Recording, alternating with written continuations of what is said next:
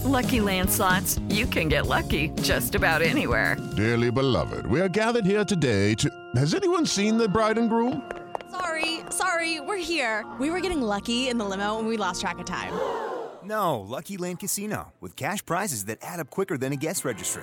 In that case, I pronounce you lucky. Play for free at LuckyLandSlots.com. Daily bonuses are waiting. No purchase necessary. Void where prohibited by law. 18+. Terms and conditions apply. See website for details.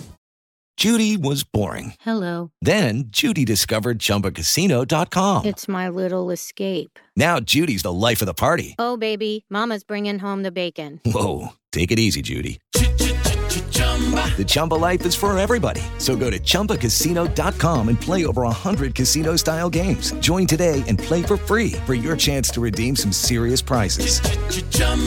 ChumbaCasino.com. No purchase necessary. Void where prohibited by law. 18+. Terms and conditions apply. See website for details. With the Lucky Land Slots, you can get lucky just about anywhere. This is your captain speaking. We've got clear runway and the weather's fine, but we're just going to circle up here a while and get lucky. No, nothing like that. It's just these cash prizes add up quick. So I suggest you sit back, keep your tray table upright, and start getting lucky. Play for free at LuckyLandSlots.com. Are you feeling lucky? No purchase necessary. Void where prohibited by law. 18+ terms and conditions apply. See website for details. It's time for today's Lucky Land horoscope with Victoria Cash. Life's gotten mundane, so shake up the daily routine and be adventurous with a trip to Lucky Land. You know what they say, your chance to win starts with a spin. So go to LuckyLandSlots.com to play over 100 social casino-style games for free for your chance to redeem some serious prizes. Get lucky today at LuckyLandSlots.com. Available to players in the U.S., excluding Washington and Michigan. No purchase necessary. VGW Group. Void where prohibited by law. 18+. Terms and conditions apply.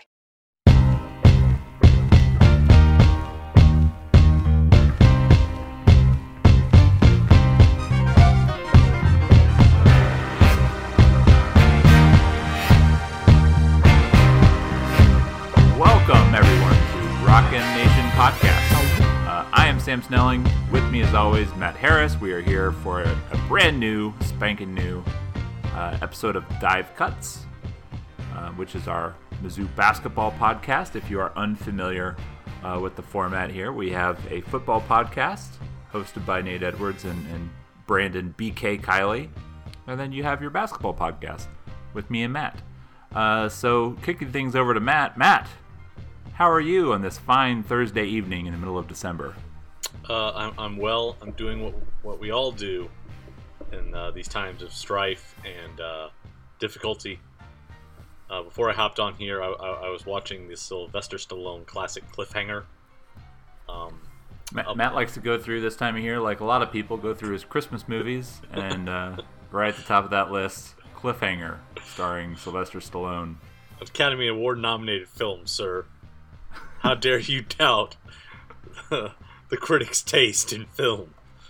The classic.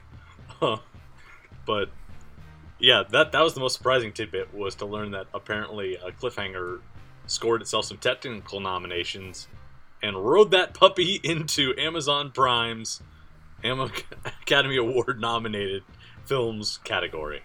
So, when you stretch the definition, anything can get in. I don't think I've ever actually seen that. I've only seen a few of the little, the things where they make fun of it, like the little like SNL kind of skits, or when there was an Austin Powers movie or some one of those kind of hokey movies. Kind of made a play off of the whole Cliffhanger sequence. It spoofed it. I think is what you're saying. That's the verb you're looking for. Hey, and I only just now cracked the bourbon, Matt. So it's just been that kind of a long week. You're coming down off the stress of signing day, man. Where 25 guys, up to 25 gentlemen signed. Only 6 of whom will likely see the field. I was going to say, like 90% of you won't hear from for 2 years. But you cared yesterday. You cared whether that came across the fax machine, and you saw the slick graphic. Yeah, football recruiting is hell. I'm glad I don't have to care about it anymore. I mean, it's a good class. I mean, so I don't know if you listened to our predecessors of Matt and BK did a little bit of Nate and thinking about you. Nate and BK did a little bit of a breakdown of everybody and who you're maybe more likely to see. If you haven't listened to that, fair listeners, go ahead and check that out. The previous podcast that came out on the feed. But yeah, I mean, I'd say it's as good of a class as Mizzou has had, right?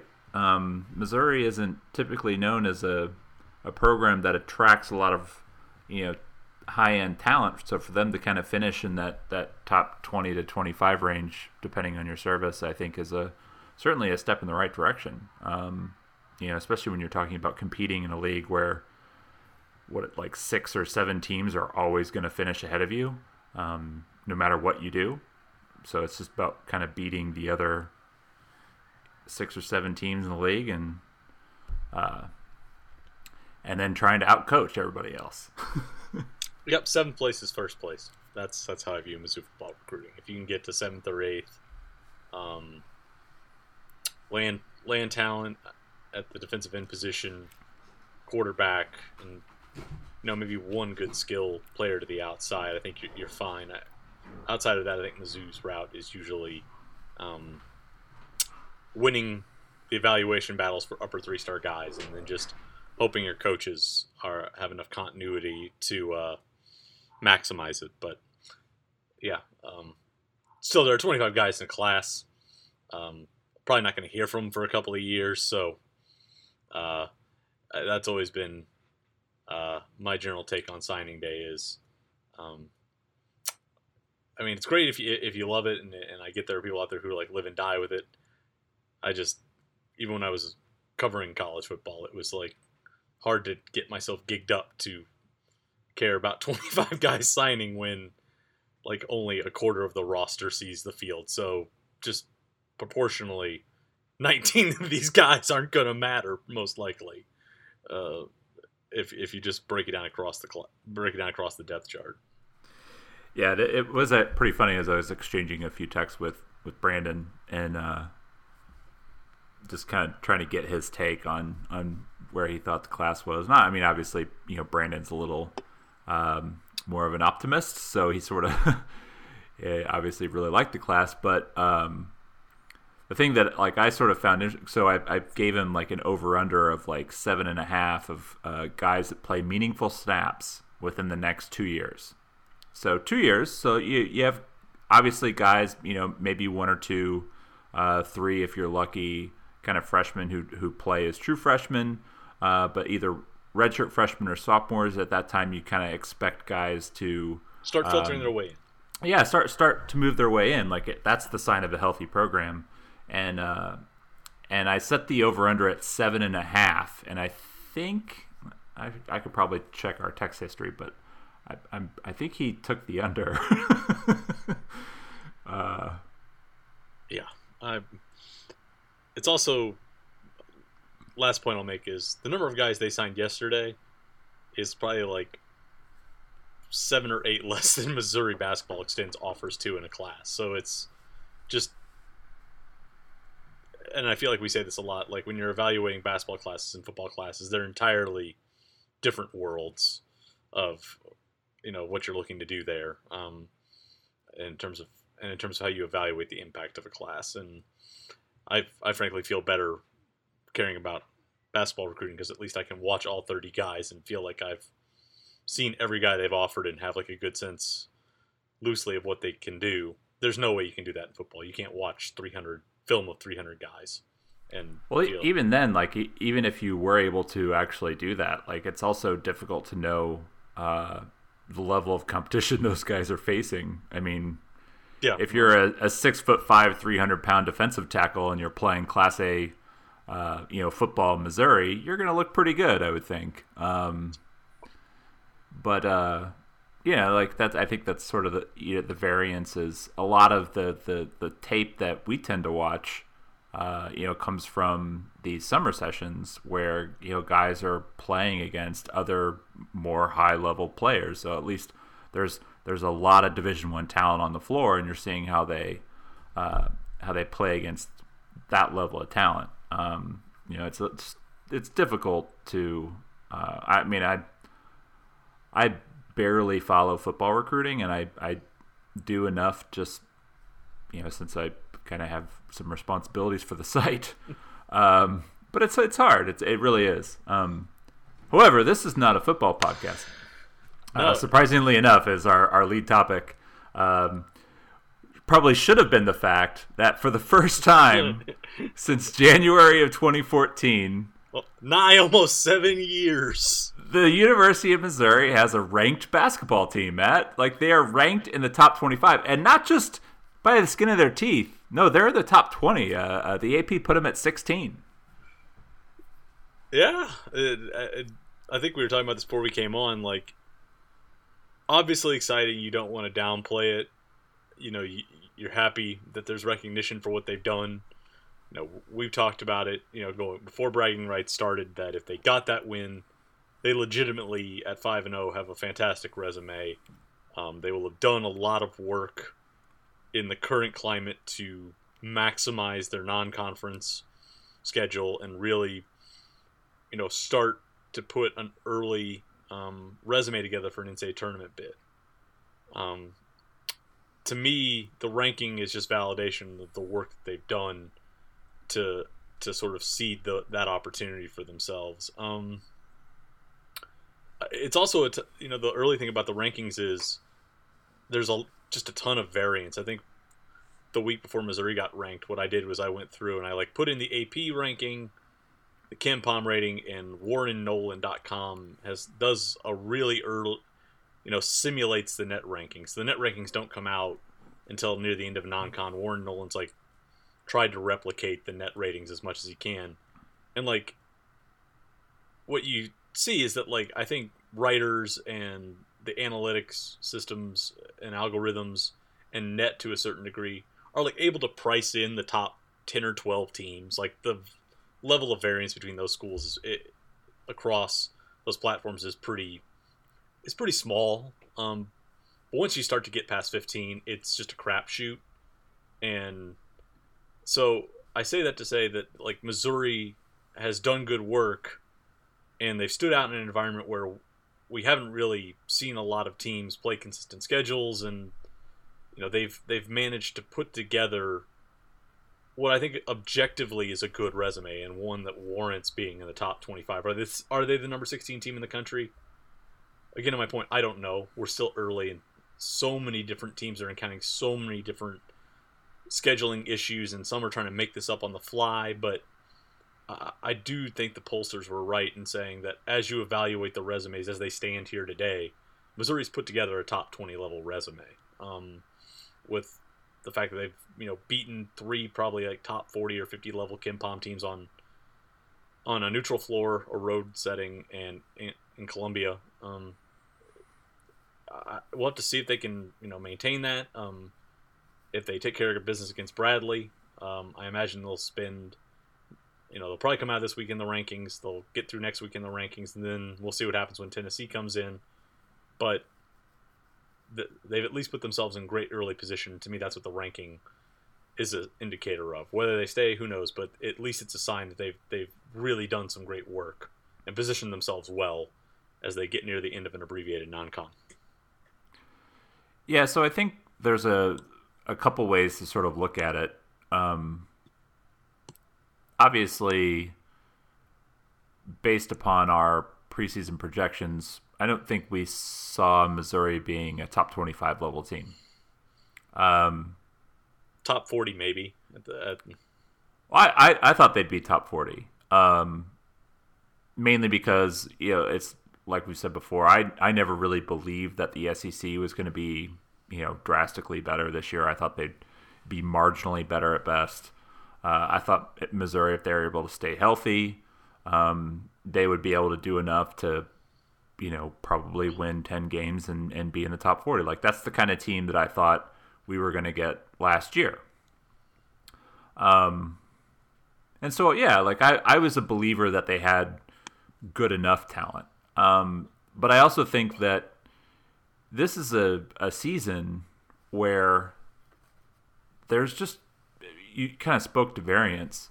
There are things that we're just not used to seeing from a college basketball perspective, as far as certain teams who are built certain way. And I think obviously, the roster that like Kentucky has as an example is not as talented by any stretch as a lot of Cal's rosters there. I mean, this is one of the least talented teams, I would say.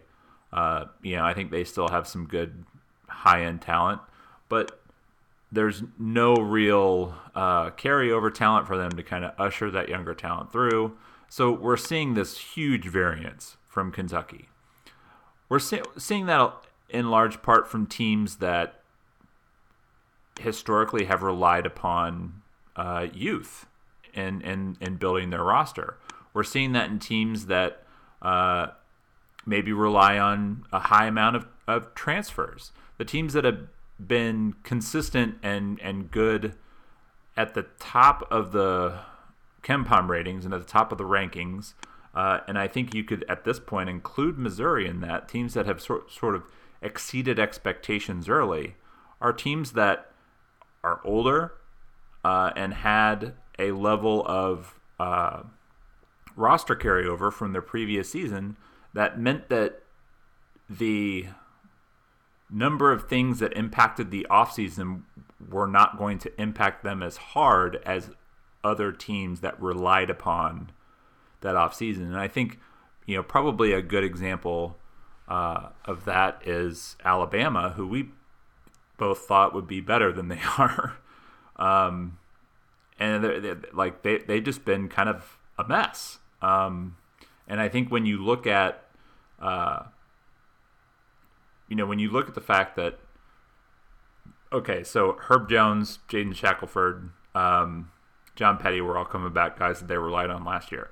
That was also a team that was not very good at times last year, and they lost a lottery pick level talent in Kira Lewis, and replacing him with Javon Quinterly, who has a good reputation with talent, but at the same time, like, it didn't work out at Villanova for a reason. So I think when you sort of look at what Missouri has done and their consistency in their roster, their maturity, the experience, it starts to kind of make sense that if they're going to overachieve at some point in the season, it's certainly going to be early. And I don't necessarily know that. I think Missouri is playing better and certainly looking better than I expected them to, but not like a lot better. And I think it's more about, speaking of the variances, of some of those variances early impacting the teams that I thought we would see more in that 10 to 40 range, which has elevated Missouri up, if that makes sense. Yeah. The one number I think people should key on is 77.3. That's the minutes continuity that Missouri has. And basically, it's a measure that KenPom came up with to say what percentage of a team's minutes are being played by the same player from last season to this season. So, like, what's the carryover? And we knew Missouri was bringing back a lot of production. We knew they were tops in the SEC in almost every category. But right now, 77% of Missouri's minutes are basically carried over from last year. That's second among high majors and fifth nationally. They're only behind UCLA.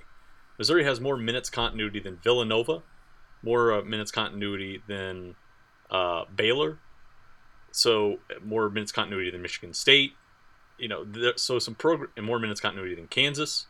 So you look at what the Tigers have been able to do right now, and speaking to your point, Missouri's been able to enter this year, I think, with a little bit better sense of who it is. It's got better health, and so that's probably helped continuity. Last year, Missouri was around 54%. That was probably not helped by injuries to Mark Smith and Jeremiah Tillman. So Missouri's been able to, I think, have a stable roster. and you look at who they've beaten, Oregon, if we go down and we look at where Oregon's minutes continuity is, I'm going to look it up right now in the spreadsheet. Oregon, I think, is... I'm trying to see if I can find them in here. Oregon is currently, out of 75 high majors, currently 68th in roster continuity. Illinois is up there, top 20, but we know Oregon has turned over its roster a lot. Wichita State turned over its roster a lot. And Missouri's pretty familiar with the personnel that Illinois has. So I think what's happened for Missouri is, that's not to take away from the resume they've built, because there's still quality programs.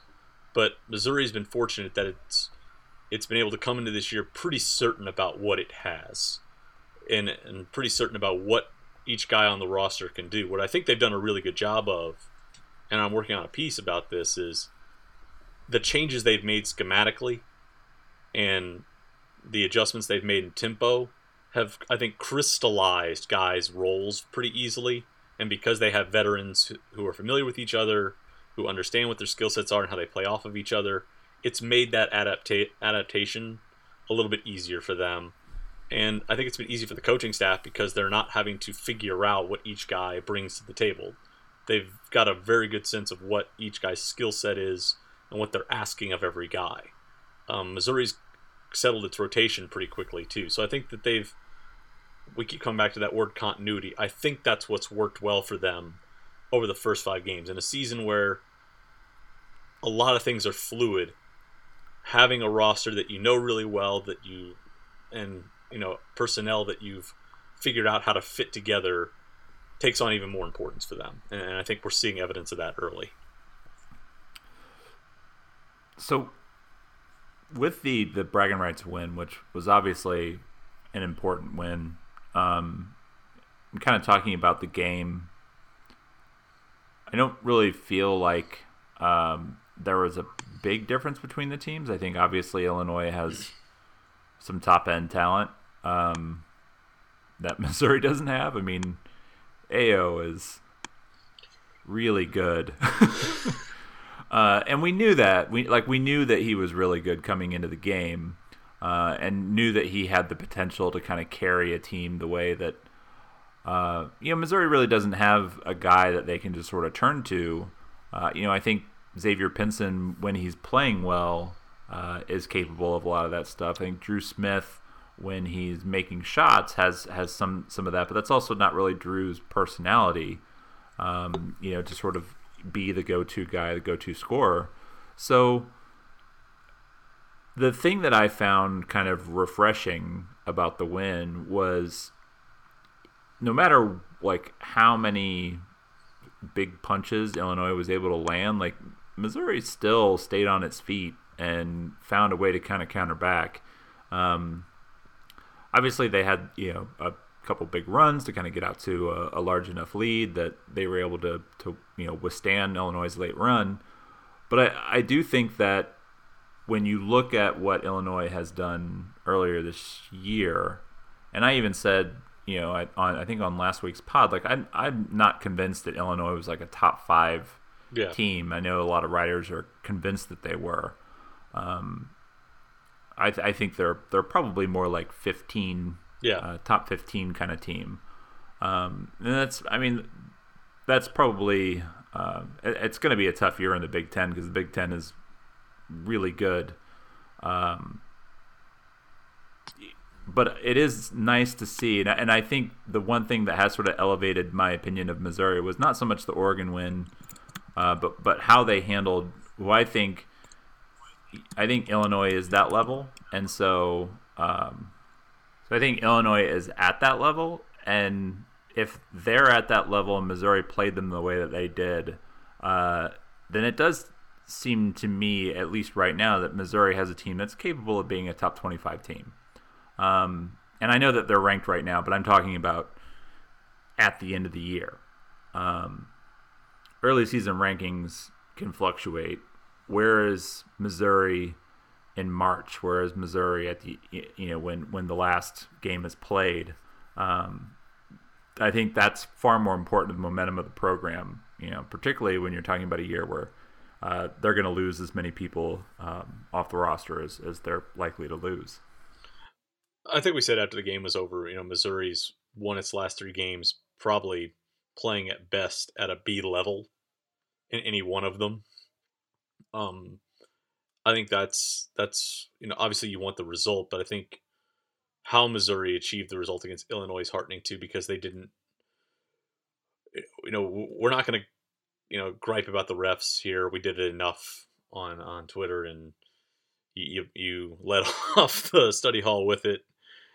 There was no flow in that game. Both teams, to a certain degree, ran into some turbulence with foul trouble. It was hard, especially in the first half, for either team to really get a rhythm going. Once Tillman, went to the bench midway through the first half, Missouri was, I think, trying to pick its way through, and then, Mark Smith picks up a foul, and, for the last 6 or 7 minutes, that felt like a danger zone for Missouri. It was 27-26 when Mark Smith left the floor, and, you look at the lineup that was out there, and it was, Drew Smith, Xavier Pinson, Javon Pickett, Kobe Brown, and Mitchell Smith.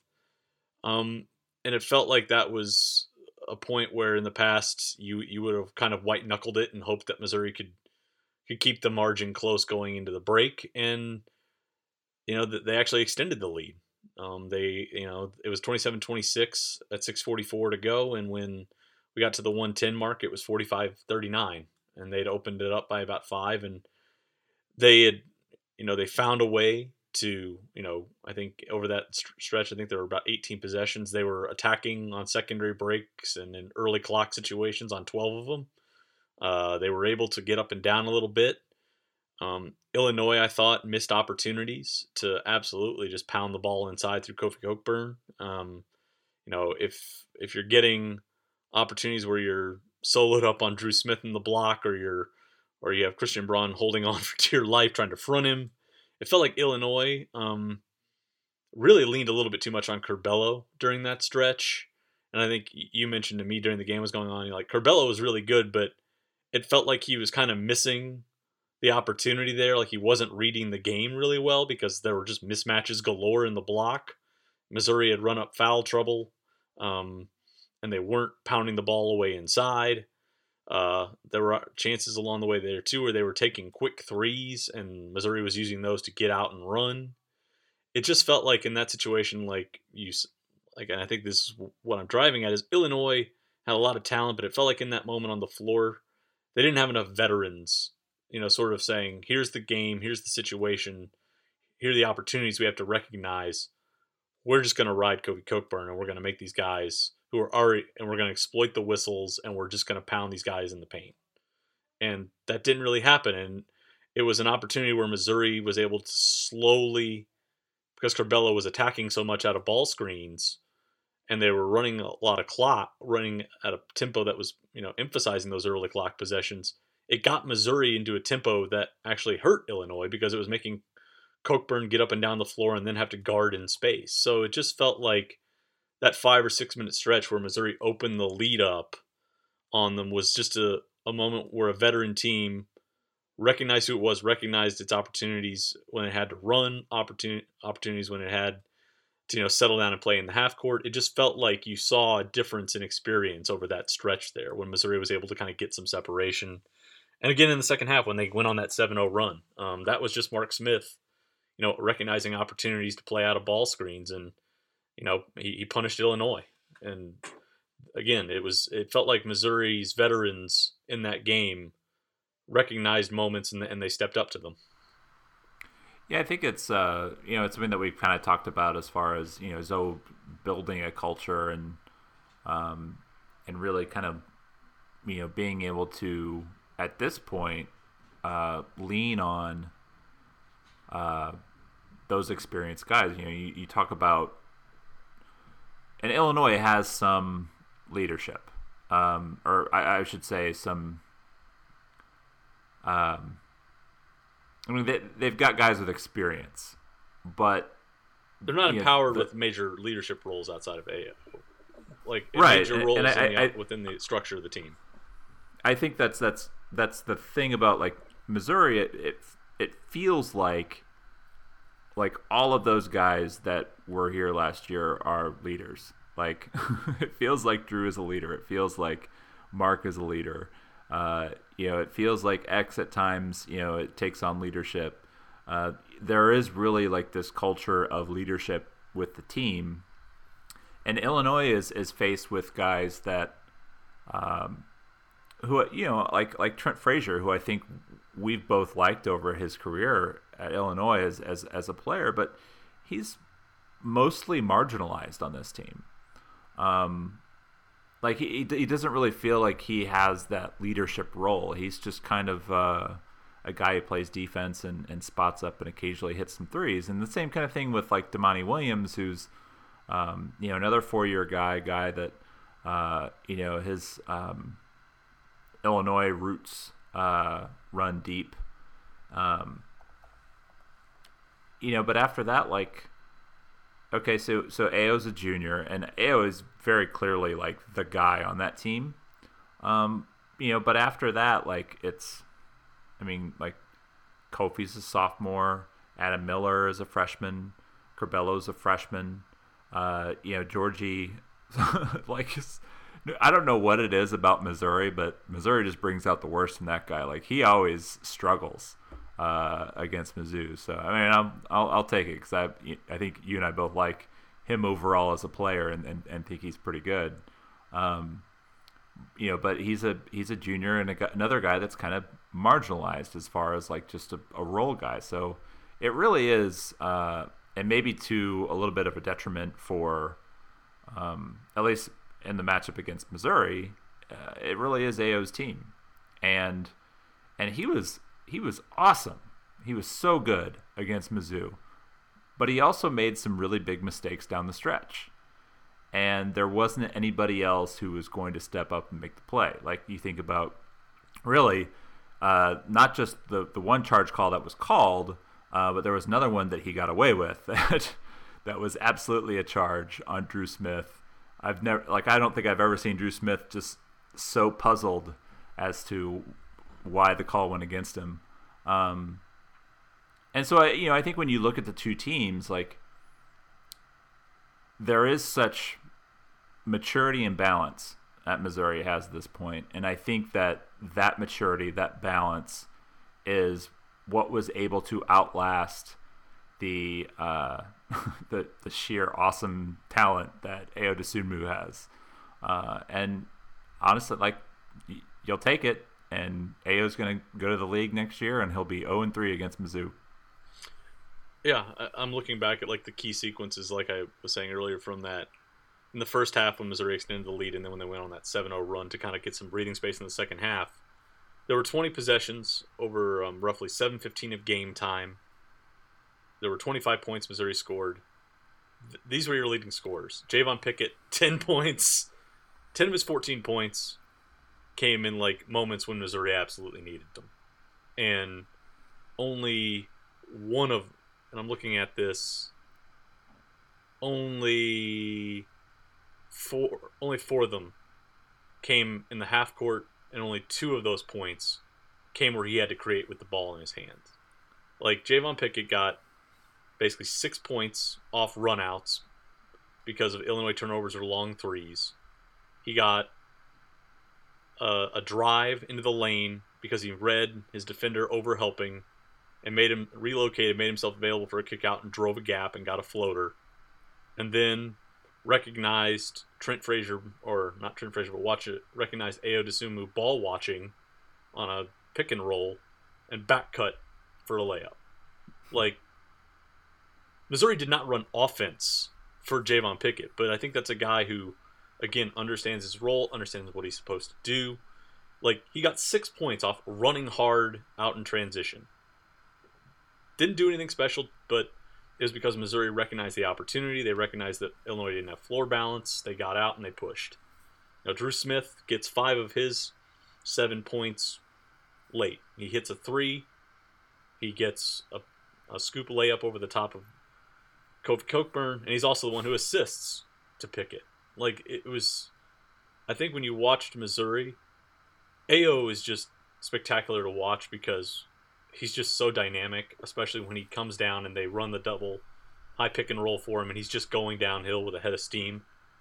But Missouri just had guys that I think in the moment they executed, and it's not anything that's really fancy. It's just recognizing, hey, I got to get out and bust it in transition, or I've got an opportunity to cut, or maybe I'm going to be smart about when I drive a gap like that. And I think that's really the difference between those two teams. And you do that enough, you're going to position yourself to get a win like this. And the margin was so close that we even talk about it like free throws, like nothing fancy. One team hit more free throws. That was basically the margin. Like, you go back and look at the study hall, it's razor thin in almost every category except free throws. Missouri hits more free throws. So I think that's what struck me coming out of this game was they didn't play clean, they didn't play perfect, but in key moments they executed well, they kept their poise, and they did things that don't seem fancy, but in the aggregate can get you a result like this. And I think that again speaks to kind of the culture there that you've talked about, which is that they've changed the offense, they've changed the tempo they play with, but the things that define the program: defending consistently, sitting down, guarding your man, guards going to the glass. Missouri got, I think, 3 or 4 of those runouts were off of a guard getting a hand on a ball, tipping it, and creating a 50-50 chance, and Missouri's running. And then, guys just understanding what their roles are within the half court. And again, not clean, not perfect, but you do enough of those things in aggregate, you're going to get good results. And I think that's been the heartening thing to see from them. I think my favorite Pickett play was where he like drove the ball to the opposite like mid post on a switch, like Kofi was switched onto him. And he just drove to the mid post and stopped, and Kofi just like backed off him, and he's like, all right, I'll take this little 8-foot jumper.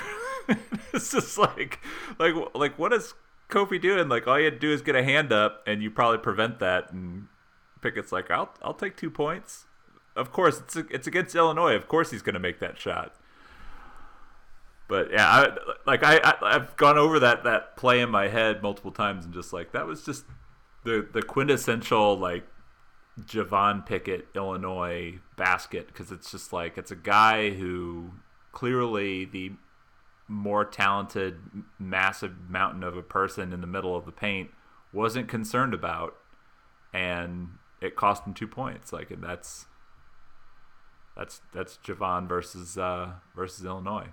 But one guy that we really haven't talked much about this year, and I actually cut a little flack, I think, on the study hall piece.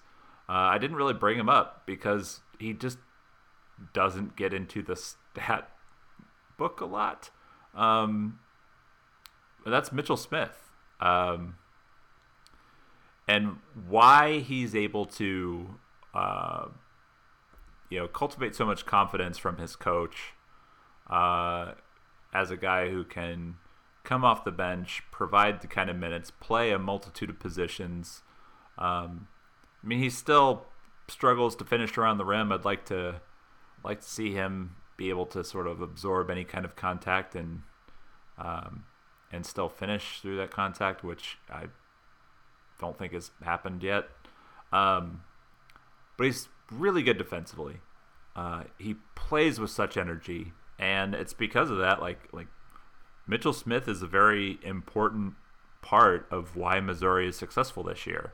And honestly, like, credit to him. I did not have a lot of hope when Missouri signed Mitchell Smith that he was really ever going to be what he is. I think like I said, I'm working on a piece about this. I think Missouri's lineup can turn with subbing him in. Like, you put Mitchell Smith in, you can go a straight sub for him and Kobe Brown at the 4. And you're really not to dog Kobe, but the offense that maybe I think some people thought might come this year hasn't for him. He's had a couple good games. He had some nice stretches against Liberty, and he was really important early on against Illinois. He had some nice, he gave them some production early. But by and large, I don't think people have seen the kind of breakout that maybe they might have hoped for from him. But what you're doing is you're subbing in a longer, rangier guy in Mitchell Smith at the 4 spot there. And you don't have to take any of your 4 primary scorers off the floor. You get longer defensively. You get another guy who's going to get on the glass. And you get a guy who can probably... Some point guards are going to just still be able to blow by him. But, 2 through 5, he can switch and guard guys. And, play a multitude of positions there. Missouri can slide him down as a small ball 5, which they've done sometimes. Again, they'll keep Kobe Brown on the floor, and they'll keep their 3 starting guards. Or you can even, go to a 4-guard lineup around him, insert Pickett as the 4-man, and you can play with a little bit more pace and tempo. And, you can even put Bugs on the floor at times if you want to rest a guard there. So with one sub, you can basically move between 3 different lineups. And and to know that he can defend at different positions, and you're not going to lose a guy who can, win 50-50 balls and get on the glass is a major factor there. So, again, I don't think anyone's ever going to assume Mitch is going to be a scorer, but the flexibility that he gives Konzo is massive. And I think that's a reason why you almost see him and Kobe splitting minutes now at the 4 spot. Yeah, so far this year, Kobe, I'm on Bart Torvik's site, Kobe's at about 43% of minutes, 43.5, and Mitchell Smith's at 55. So even though, and as a coach, you always tell guys, it's not about who starts, it's about who finishes and all that kind of stuff. That is part of it. Yeah, you do kind of want to put your best 5 out on the floor to start the game. I realize that's a big time insight into the mind of a coach for our listeners. But I think Konzo believes that at this point, starting with Kobe probably gives him a little bit more at the beginning of the game of what he was looking for. And you get the versatility, like you were speaking of, with Mitchell coming off the bench. And you also get somebody who, is now in his 5th year in the program, understands who he is, understands what he has to do on the floor.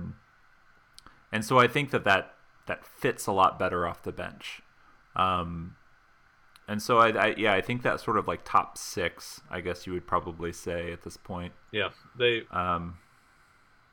their starting lineup is really, I almost call them table setters. They really, when we think of a substitution pattern, we think you're going to circle back to your starters.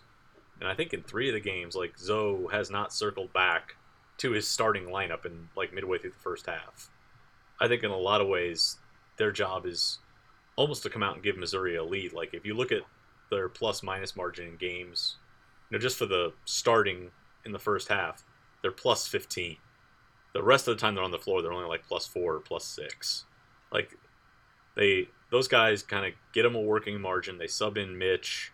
They might roll in Drew Bugs. And then I think, and I think this speaks to Zoe as a coach, is I think we think of him as being rigid, and we think of him as being locked in and inflexible. You look at their most used lineups, it fluctuates so much from game to game. I really think he uses those first 4 to 7 minutes of a game to read the game as a coach and see, okay, how are our guys playing? What are our matchups looking like? Who's in tune with what's happening here? Who seems to be causing problems? And then he finds a rotation, and then you'll see, if you go and you break it out, he'll come back to a rotation 3 or 4 times in a certain game and may not come back to it again in the next one.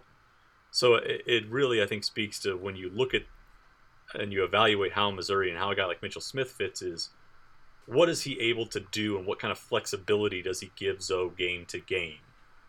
It's not Mitchell Smith is a reserve that fits into this specific role with this specific second unit. With Mitchell Smith, he knows I can use him in a multitude of different ways And that gives me the flexibility to adapt in-game to what my personnel need to be. And I think that's a kind of freedom and creativity that a coach appreciates. Yeah, and also, I think even though he hasn't really been the bolster, to the offense that I think maybe we thought he might have a chance to be, but Drew Buggs and his ability to sort of just come in and be a reliable ball handler and not turn the ball over and get the ball. He's got a solid assist rate. His turnover rate isn't bad, but he's just another sort of version of like that mature senior who you can count on. And I think like when you look at some of the struggles that Missouri's had in the last few years with their ball handling, one of the things that's always kind of stood out is like after like one or two guys, like it really falls off. And even like last year with X and Drew Smith kind of handling the ball a lot, if X is still prone to kind of having like a 6 turnover night, and Drew Smith, as much as we love him, if there's a criticism, is like sometimes he tries to make plays that aren't there. Sometimes he'll kind of force a ball that doesn't, like on a no-look pass, and you're like, I see what you're trying to do, but like it just wasn't there. And I think so both of those guys having a third ball handler and also having a healthy Mark Smith who can offload some of those minutes is something that I think has really helped this team's ball handling and its consistency on offense. What they've done is they will insert Buggs, sit Pinson, keep Mark on the floor. So now you have a steady ball handler. You've got Drew, who you can still use in ball screens, and you've still got your floor spacer out there. If they decide that they want to bring in Pickett to relieve Mark Smith, they sit Drew and bring Pinson back, because now you've got a reliable ball handler around a guy who can be dynamic and a downhill driver. And the wing isn't a spot-up threat, but he's a guy now who, if the defense collapses down and you kick to him, can at least straight-line drive. So what they've been able to do is they've been able to essentially rest their two primary creators on offense, and they can then toggle at the wing spot to find a complementary wing player to the other creative, guy who's now playing in the combo guard spot. All the while, Drew Smith can come down and initiate offense and still, offload some of that work rate in pick and rolls with them. So, again, he's not going to be a guy who I think a lot of people are going to look at and go, wow, the analytics are gaudy here. I don't think he's ever going to be an analytics darling, but you watch how he moves through lineups, and you completely see why he's vital to them. And I think you're going to go back to the Liberty game, like where X, his floor game against Liberty at times was not great. I think the pace was constraining to him. I think he was getting frustrated at times with how Liberty was defending ball screens and hard hedging and really just sitting in a pack and sitting in their pack line. He was trying to force it at some moments, and so just lifted him and put Buggs on the floor and just said, okay, we're gonna let two veterans just sort of steady us out and manage it. So I think that's just the flexibility that he offers. Is you're not going to see it in the stat sheet, but you can do just enough to offload some possessions, and you're not having to radically, you're not having to make radical sacrifices for the sake of the offense, and it can still kind of remain semi-efficient in the process. So looking ahead, as we kind of near the end of the podcast here, so obviously we're recording this Thursday night. Friday night was supposed to be a basketball game against Prairie View A&M. That game has been canceled due to some COVID issues with Prairie View's basketball team, which turns our attention to Bradley. Bradley is a Missouri Valley Conference basketball team. They are kind of projected to probably be like one of the top 3 or 4 teams in that league. Brian Wardle's been there for a few years now. It's kind of has them in a good place. I think they projected to be an NCAA tournament team last year. had some decent wins. Year before, they were a 15 seed as kind of an upset team in the Missouri Valley Conference, getting into the NCAA tournament. What do you make of this game against Bradley? It's certainly like another one of those. Should be a decent matchup for Missouri to kind of get through the Bradley Braves. Going to be a battle of tempo. Bradley wants to grind it down. I think currently 308th in adjusted tempo. Yeah, they're not defensively. They're not bad for a mid-major at 90th in adjusted efficiency. There, the issue is, are they going to be able to score the ball? At 152, they're middle of the pack in terms of adjusted efficiency. Don't shoot the ball well inside the arc. Don't draw a ton of fouls in the process. So if you get the feeling like if Missouri plays a steady game defensively, they're going to be able to get some slow separation here and find some chances to run. And Missouri, I think, will have enough of an advantage, at least in terms of size, inside, that they're going to be able to get a win here. But Bradley has picked off Toledo. Toledo's a good MAC team. They were feisty against Xavier, a top 50 KenPom team at Xavier's bubble event. Lost a close home game against South Dakota State, who's probably going to be a favorite out in the Summit or going to be a contender in the Summit. So they're not a bad mid-major. I think if you have a poor night offensively and you're not able to dictate some pace that way, it could get tricky for them. But realistically, if Missouri's locked in and engaged, they should get a win here. There's not a huge difference, at least in KenPom, and KenPom is still, and probably later into this year, filtering in or filtering out last year's numbers and projections. But Bradley 119 in KenPom, Liberty was 114. I know a lot of Missouri fans were kind of frustrated watching that Liberty game, and I think this game kind of has some of that potential as far as like making it ugly.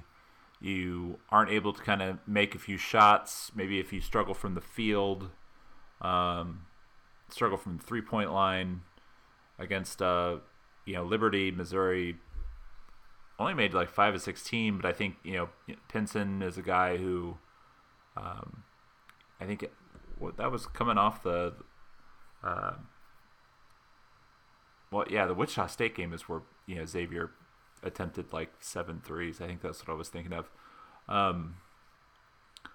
But I think if you come out and you kind of miss some early threes, and Bradley's able to kind of get some offense going, this has an opportunity for that Liberty level ugliness. But I still think it's a game that Missouri wins by probably 10 points at least. If they shoot the ball well, I think this is a game that they should probably win by 20. Yeah. Again, if you're an NCAA tournament team, maybe you have a little bit of a slog early. Maybe you have to wrestle the tempo a little bit to your liking, but you should come away with a victory here. But we'll see what they can do. I am wondering about how a 10-day layoff sort of works in there. If what that kind of does. If there's any rust, or if they come out, just glad to beat up on somebody else who's not them. Well, I think like some of the things we were talking about earlier in the podcast about why Missouri is successful, I think this is like a perfect example of why you think they should be okay. I think with a team with higher turnover, if they get on a hot streak and you have a layoff, then I think you're probably looking at something that I guess you could consider a trap game. It's another reason why I kind of wanted them to play Prairie View A&M, at least kind of get the game legs going and get up and down the court against somebody that's not your teammate. But I think it's kind of like we were saying, like this is a team that knows who they are, that knows what they do well. I fully expect them to come out and win the game. Like I said, possibility of some early slogs just because of what Bradley is going to try to do. But I think this is a game where let's say if Missouri is up by more than like 4 points at halftime, I'd be willing to bet that they win by 20. Yeah.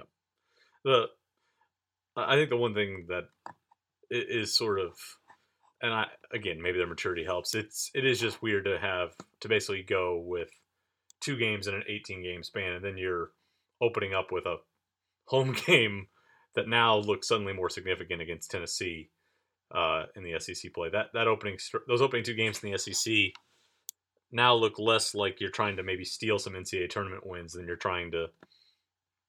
Now it seems like you're trying to get some pole position or trying to really be, staking some key early wins, so you're a factor down the stretch if you have to want to try and play for a double bye or anything of that nature. So it'll be a weird, close to the month with Bradley, who you're hoping to kind of just take care of business against, and then you jump right into conference play against 2 teams who you're going to probably be elbowing with a little bit for potential position for seeding in a couple months from now.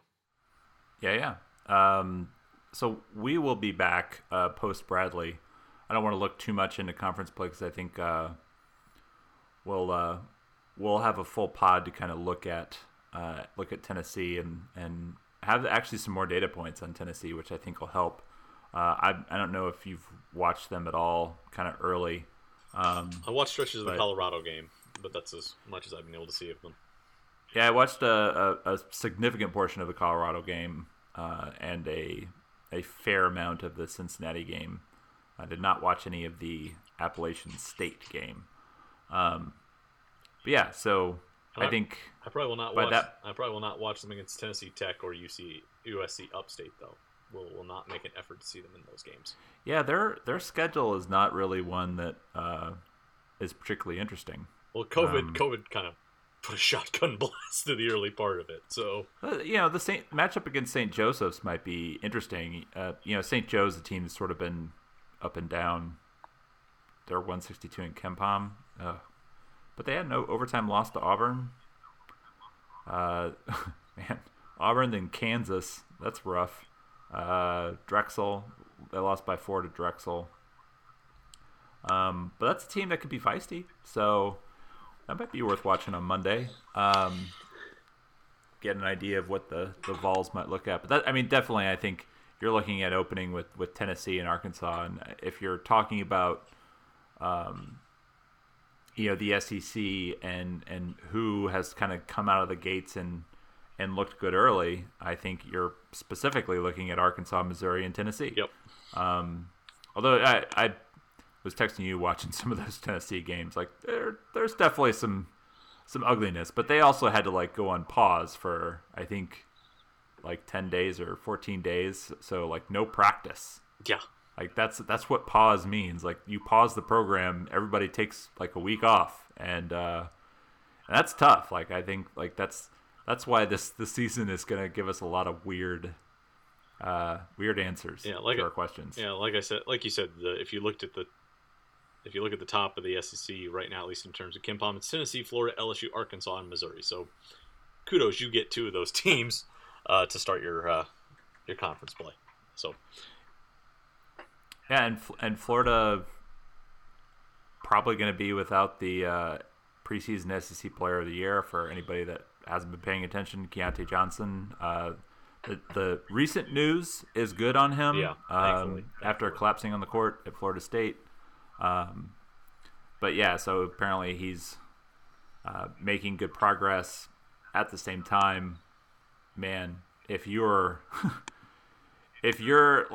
making any kinds of decisions on that basketball team, I would be surprised if he sees the floor the rest of the year. I just think that's a scary kind of thing. I think you want to make sure, particularly for a guy that has a financial future, playing basketball on the line. Yeah.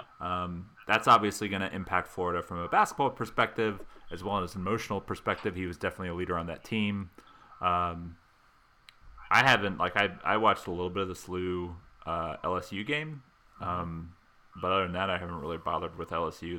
Their schedule has also been bad. Yeah. So we'll obviously get a good look at them, and They actually play VCU on Tuesday, so that'll be a much better opponent to gauge them on. You got anything else? We want to get out of here. Let's get out of here. Are you drinking any bourbon? No, I'm not. Just the good old H2O. I'm finishing up a little bit of Henry McKenna 10. Oh, that's a good choice there. That's a good choice there. I might go break into the Four Roses Small Batch Select after this. That is an elite bottle, Matt. It is. Elite. It's top flight. So Matt and I will be back, I don't know, maybe Wednesday next week, since Thursday's Christmas Eve. So we'll be back next week. We'll have weekly podcasts from here on out. And, it's nice having a basketball team that is good and winning basketball games. Right, Matt? For now. It could always go sideways. Hey! That's the quintessential Mizzou fan answer. Make sure that you're subscribed to the pod. Any and all hate mail goes to Mitch. He's the one that puts us up to all this. We'll be back next week. Shop at Homefield Apparel. Those guys they're awesome also. I actually wasn't paid for that one. Our deal with Homefield was just for a one-off, I think. If they give me a Colorado School of Mines sweatshirt, I'll love them even more. I mean, their stuff is really awesome. I actually ordered the basketball shirt. I'm supposedly getting that at some point with our Black Friday deal. So I'm looking forward to it. So we're out of here. We're at an hour. It's time to get out. We'll talk to you guys next week.